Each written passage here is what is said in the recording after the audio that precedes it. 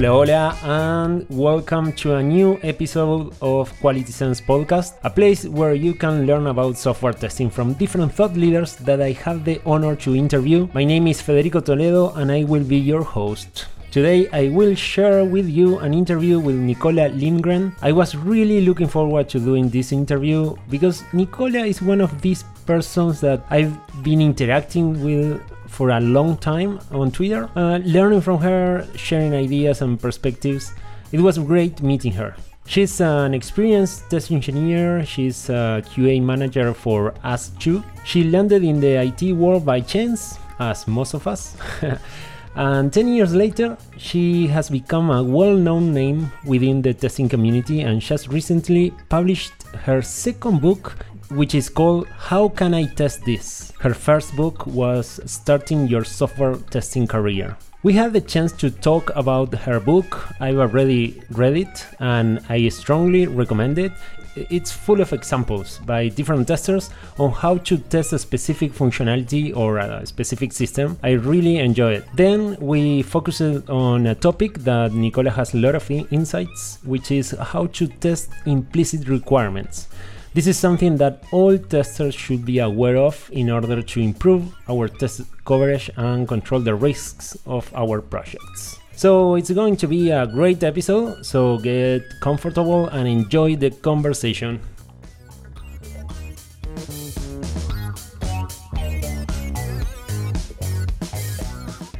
I'd like to thank my team, Abstracta, for sponsoring and helping me to create this podcast. Abstracta is a company fully dedicated to software testing that can work with you to push the quality of your products and processes to the next level.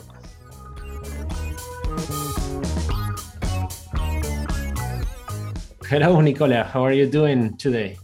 Thank you for being here and accepting the invitation, first of all. I'm so glad to have you here in the show. Thanks for having me, and I'm doing all good. So, Nicola, what about introducing yourself, telling us your story, how you ended up working in software testing? What are you doing today? A bit about myself, or where I am right now. I'm a senior QA manager at Us2.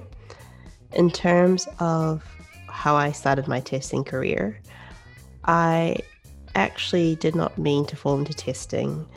I wanted to become a diplomat.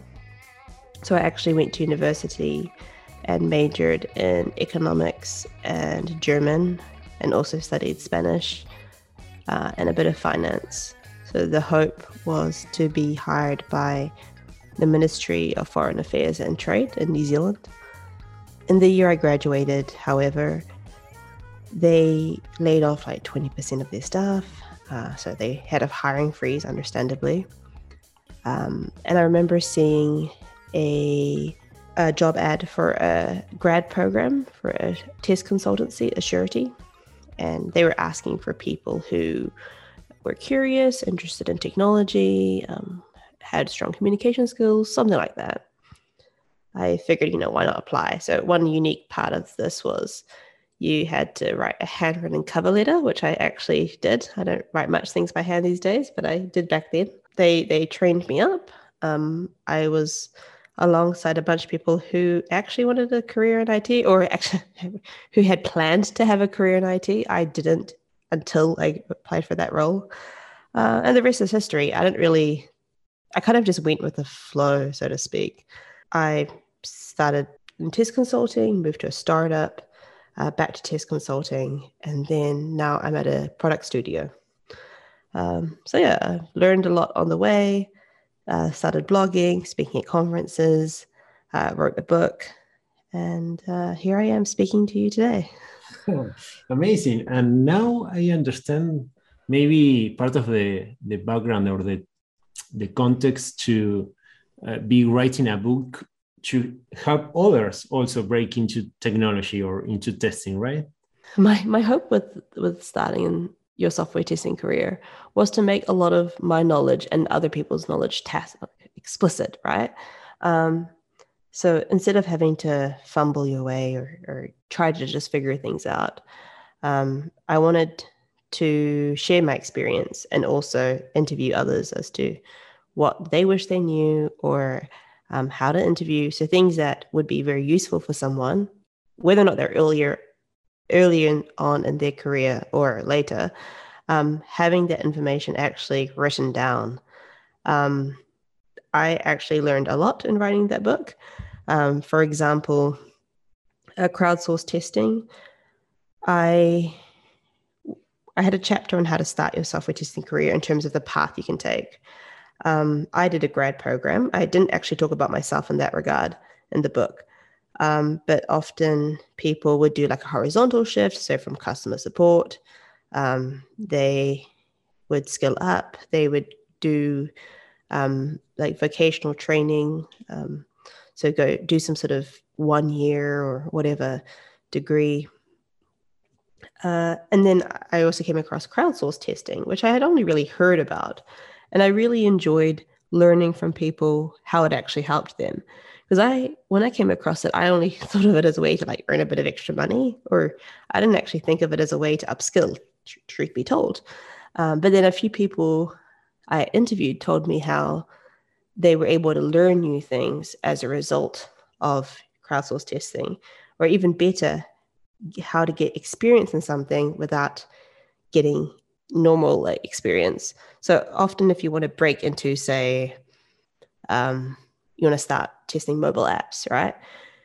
An employer will generally ask or look for people who have experience testing mobile apps. But then someone I interviewed, I believe it was Heather, she was able to get experience in something by signing up to test, I think it was mobile apps, or signing up to test something through crowdsourced testing and then using that on her CV to show she has experience. I hope that ramble made sense.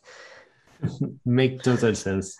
Yeah, so using different platforms, I came across with the same idea when trying to help people without experience to build their resume, to show that they not only to put a new line in the resume, but also to have their real experience and feel more comfortable or confident by doing mobile testing, for instance. And maybe in some cases it's easier to get an opportunity in those platforms than for a company that, in many cases, even though we are on a shortage of test engineers or whatever role in the tech industry, we still look for years of experience or things like this, right? There's a shortage of, I'm not when I say skilled, I mean a shortage of experienced people, maybe. Like, soon as you get your first role, then I'm pretty sure any roles after that are a lot easier. Of course. But that first one's harder. Like, even my husband, who's a developer, he struggled to get his first role. But now he's, let's just say he's doing okay in that regard if he wanted to move. You're in the US, right? Yes, in California. Yes. And also they had this in New Zealand, and I've seen this in Sweden. There are these ads saying, there's such high demand for people, for developers and blah, blah, blah, and for testers, which is technically true, but they don't really add this little byline saying, but by the way, your first job is going to be really hard to get, right? You know, that doesn't really sell. But they do use that little tidbit of information to get people into their courses or educational programs. We got a little bit sidetracked, but I get really engaged with this topic because I find it very interesting because it's not only solving the technical problems, but also is how we can impact on helping to improve the quality of life of more people. And I believe that offering good job opportunities in our field is a way. So going back to the previous question, or what I wanted to learn a little bit more about your books, because I know you have already published one, and recently, but by the day this episode is published, your new book will be also available, right? Yes. So how can I test this? I have 4 co-authors, and they are writing a chapter each, based on areas that they are strong in and I don't have as much experience in, or any. So for example, Mike is writing a chapter on microservices, an environment in which I've worked in, but not specifically tested. I've tested in such an environment, but never in a way where I'm like, this is microservices. How can I treat it differently, so to speak? And then I've got Suman and Sean, who wrote chapters around mobile apps, and Phil, who wrote a chapter around a subscription or unsubscribing from notifications. So it's been quite a learning experience having co-authors, because I want to keep everyone happy, and that's it's not hard. No, I'm not going to say it's hard, but you don't have to think about that when you're the only author for a book, because you don't have to like try and read between the lines. And I'm admittedly a bit of an overthinker, but also it's interesting trying to make knowledge explicit. So the book is about examples. So instead of having a bunch of theory where you're like a little bit of example, each chapter centers around an example, and then you're told how you would test this, what test ideas you would use, what tools you would use, and why. These are, of course, for demonstrative purposes. So if you had a similar feature or app, you would have to, it wouldn't be an exhaustive list because we're not aware of your context if you were to test that sort of thing on your project. But I think it's a good way of learning how you can approach problems. So in writing the book, we've learned a lot from each other, because like realistically, if you've got someone who's got like 5 years experience, someone with 8, someone with 10, someone with like more than 15, someone with 10, that's a lot of experience. And that's people who are going through reviewing, giving feedback to each other. That's a lot of information to hopefully grasp. So you not only are gathering a lot of information and making it available for all of us, you also got that team interacting with each other and learning from each other in the process, right? Yeah. When it came to having co-authors, I didn't really think about the aspect of learning from each other, which sounds silly now that I say it.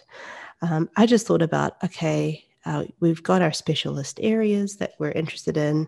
Let's just write our chapters and then have some reviewers give us feedback, address the feedback, and let's publish. But the thing is, we're writing in Google Docs. If you've got a shared document, you can't not read other people's chapters. Like, you're not going to like go straight to your chapter and like ignore everyone else. You're going to have a wee nosy at their chapters. And then you're like, oh, I should have thought of that. Oh. Then you make some edits. You're like, oh, I really like how she did like that. And they like makes it. I'm not the only one who's doing that. Like, I've seen a few of the others doing that. So that's been pretty cool.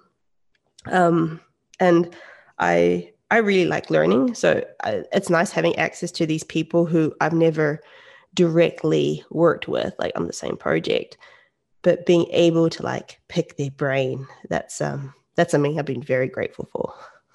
Amazing. I really like what you're doing, and also I'm looking forward to have one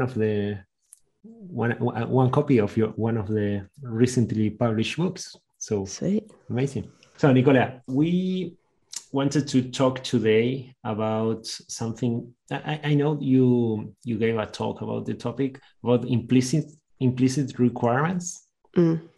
So maybe for starters, what's your definition of implicit requirements? In my opinion, an implicit requirement is a requirement that has not been stated, either in written form or out loud, like verbal form. So it requires reading between the lines. Do you have any example? I hate to use login examples. I'm trying to think of a more creative example.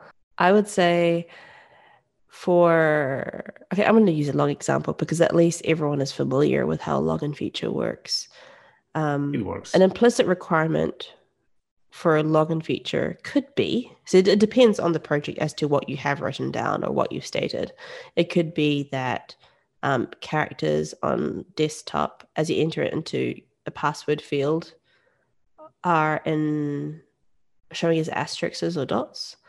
An implicit requirement could be that the submit button, or this is in general, or for a form, is disabled until all of the mandatory fields have valid input.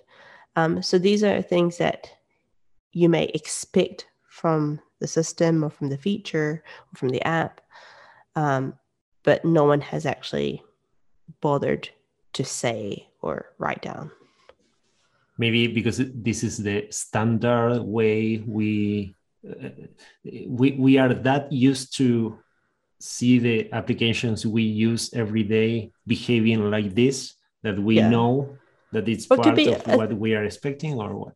It could be based on experience. So in my talk, I talk a bit about what influences or what factors there are. So your past projects, your experiences of how you think systems should be. But there's certain, I'd say good practices. So I've read a bit about design and consistency across a site is, I think, would be an example of a very common implicit requirement. So when things that are similar should behave in a consistent way. So say email address and the validation, I would expect it to be validated in the same sort of way for all email addresses across a site. Or for phone number, I would expect the max characters and the allowed inputs, allowed characters to be the same. It'd be weird if you had one field on one screen, or one phone number field on one screen that had a max of 10 characters, and then another screen it was a max of 12. And then on one screen you could enter hyphens, and the other one you could not. That'd be really weird. That would be. But then whoever was writing the requirements may not bother stating that. They may just assume that the developers coding that know that this is how we do phone numbers at this company. Okay, got it.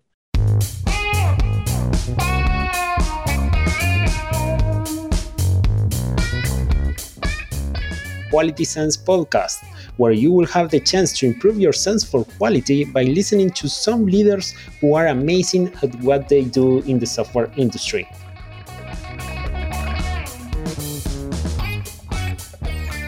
And are there other places where we should look for implicit requirements? Because you mentioned experience, you mentioned consistency, maybe that's related to some other requirements that are related. So if I'm developing a specific requirement which is related to this other requirement, maybe there are some things that also apply because they are related. But is there any other place where we could try to find or learn or make explicit the implicit requirements? I often would turn to heuristics. So when I think about testing against implicit requirements, it kind of blends in with testing without requirements. And in which case, heuristics, which are general rules of thumb, those are a good thing to turn to. So I have often used Michael Bolton's Few Hiccups. So there's a consistency within product one, which is also one of is a common design principle. I have used Shivani Gubba's Embrace for API testing. So it's good to have some heuristics at hand to turn to help you find these implicit requirements. So I do find them to be very helpful. And what about non-functional, the so-called non-functional requirements? Because my first position as a tester was in performance testing.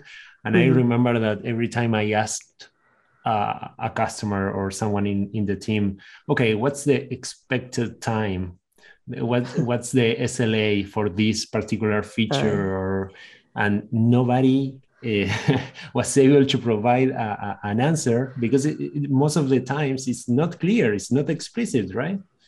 No, I mean, I personally don't really have any experience with formal performance testing. I mean, I guess I've done it in the sense that I've checked how the performance is, but I don't think would ever call myself. I would never put it on my LinkedIn profile as a skill. I'll put it that way. Because with performance, it depends a lot on like context, because like how good your internet is, the sort of site you're using. So the degree of patience someone has could vary based on what they're trying to do. Like if you're just trying to like fill in a form and it's got like three pages, then your level of patience to get from page 1 to 2 would be probably shorter than when you're trying to submit that form. So it would be tricky to say to someone like how fast is fast enough? And then people may just pick an arbitrary number. In answering your previous question about examples of implicit requirements, I really should have said non-functional requirements, because people tend to expect that, but they don't bother saying. They think mainly about the functionality. Aside from performance, there's accessibility. I believe in the US, there's a law around that. In accessibility, that's true. Yeah, that's true. And then there's security. Those would be like the main ones I would think of. You were giving an example of a login page. Of course, it has to be secure. Yeah, but they wouldn't. But you're not going to be. Someone isn't going to say, it must be secure." Oh, they may say that, but I've never seen someone say that. Because they'd be like, well, everyone knows that. Like, why would you want your information to be out there or easily accessible to bad parties? Yeah, and when I said, of course,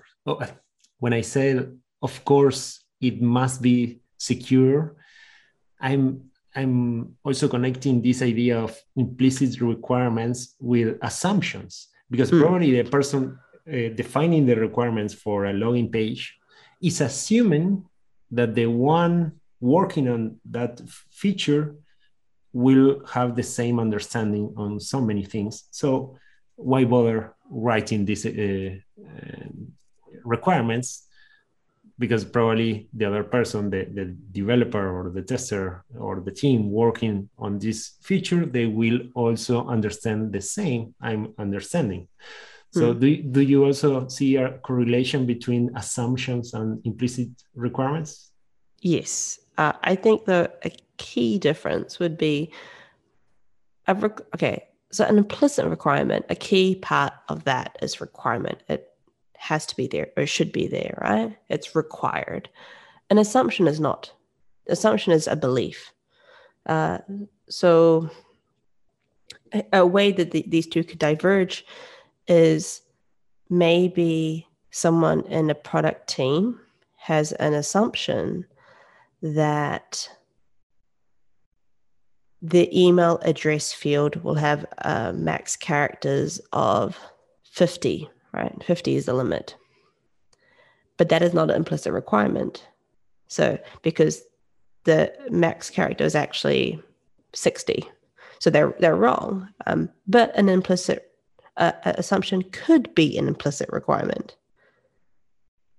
So, and to me, it depends on whether or not that person is right or wrong. And then often it does help to make your assumptions explicit, or in turn also your implicit requirements, and then seeing, was it just an assumption or a belief that you had, or was it something that we do actually need to address?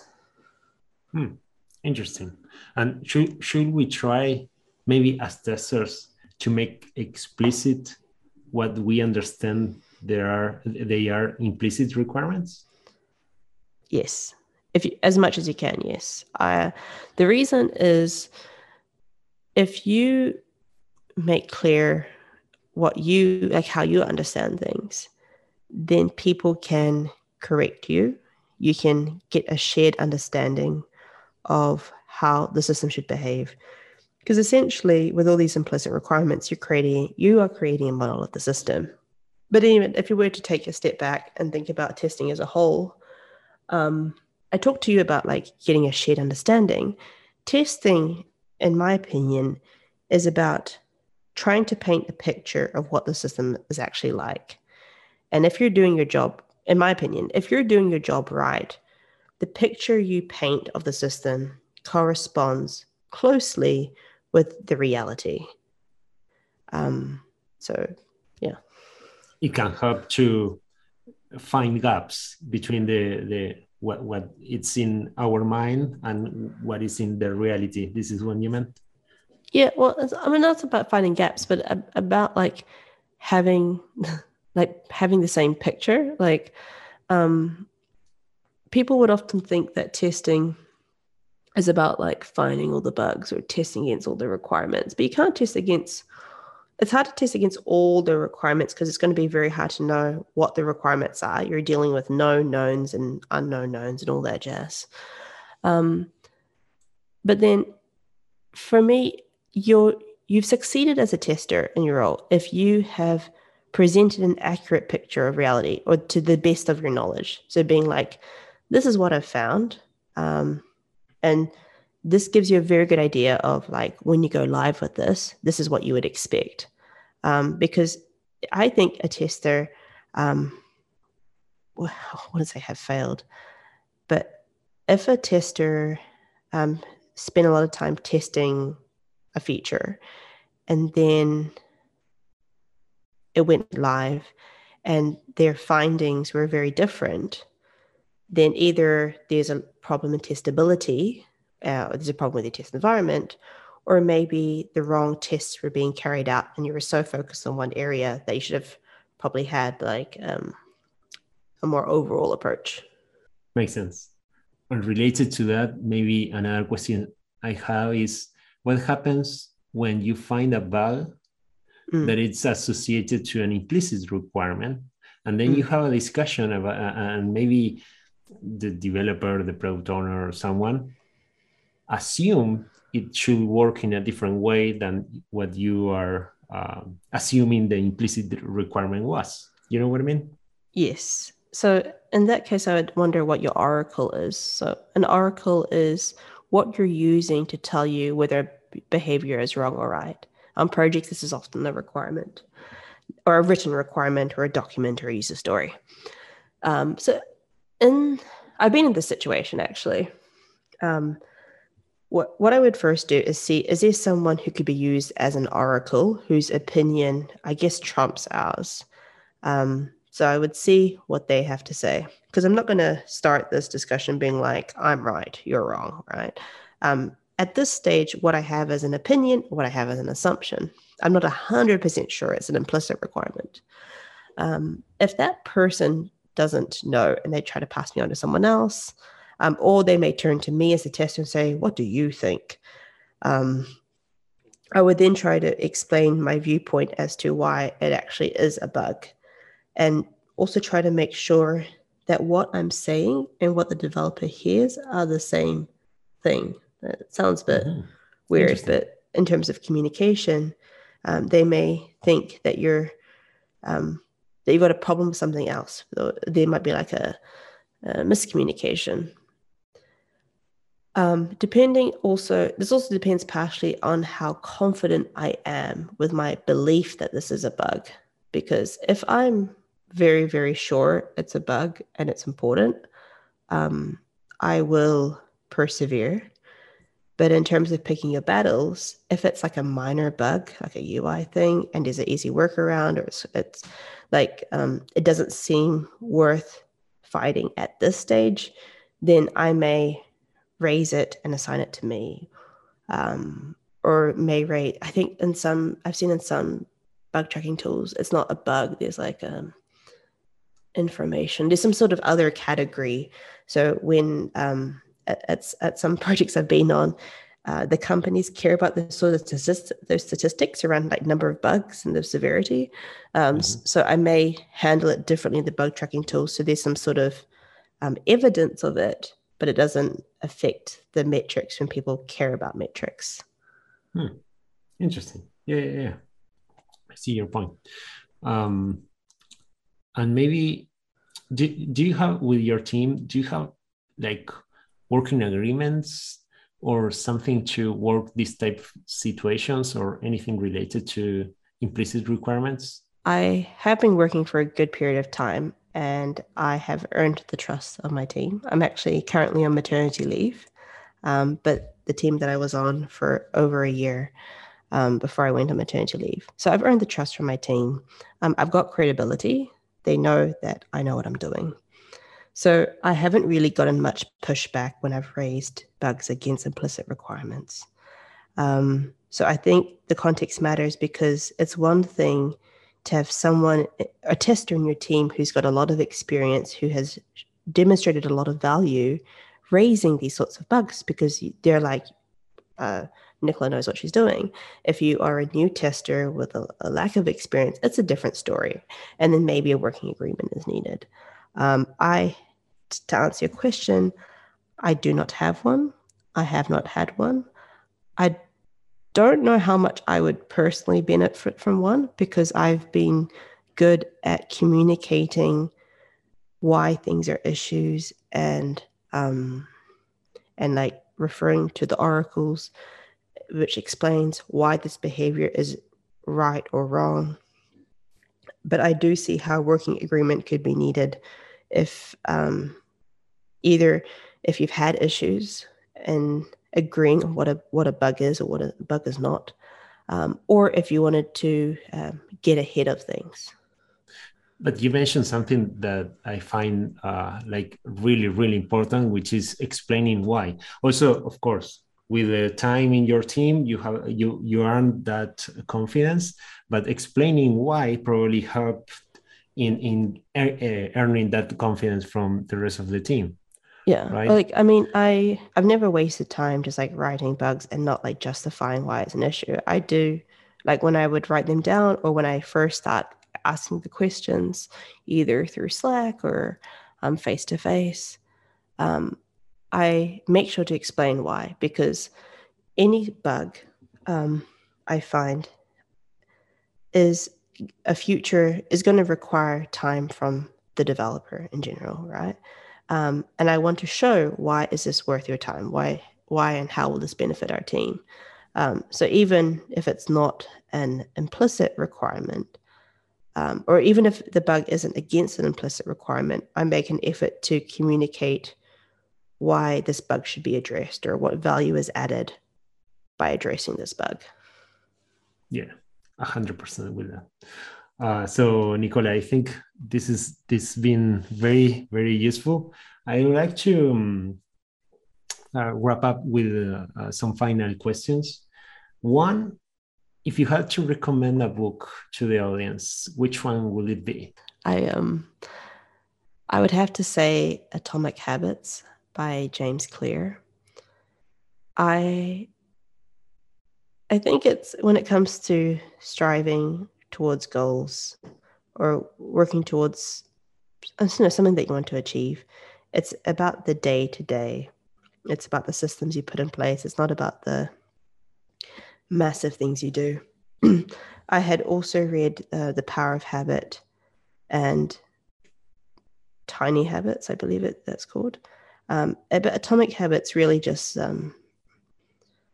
it was very concrete, and I like concrete. I'm not as good with inspirational, truth be told. So I would really recommend that book if you have not read it already. Amazing. It's gonna be in my to-do list soon, in my reading list soon. Great. And is there anything you would like to invite the audience to reach in social media access? I will share your website in the episode notes. Also, the links to your book. Is there anything else you want to invite the audience? So I would just like to say, if you know someone who's going to start their testing career, I highly recommend my book, Starting Your Software Testing Career. And feel free to say hello mainly I'm more active on Twitter than I am on LinkedIn, but at Nicola Lindgren on Twitter. Excellent. Excellent. Thank you so much for all the information, all your thoughts, for sharing all of this. Very, very nice to talk with you. Thank you, Thanks for having me.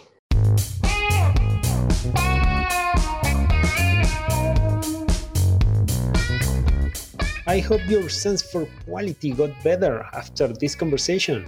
Thank you so much for listening, and please subscribe to Quality Sense Podcast. Tell your friends, your family, your colleagues, or whoever you think can benefit from listening to it. I hope to see you soon. Adios, amigos.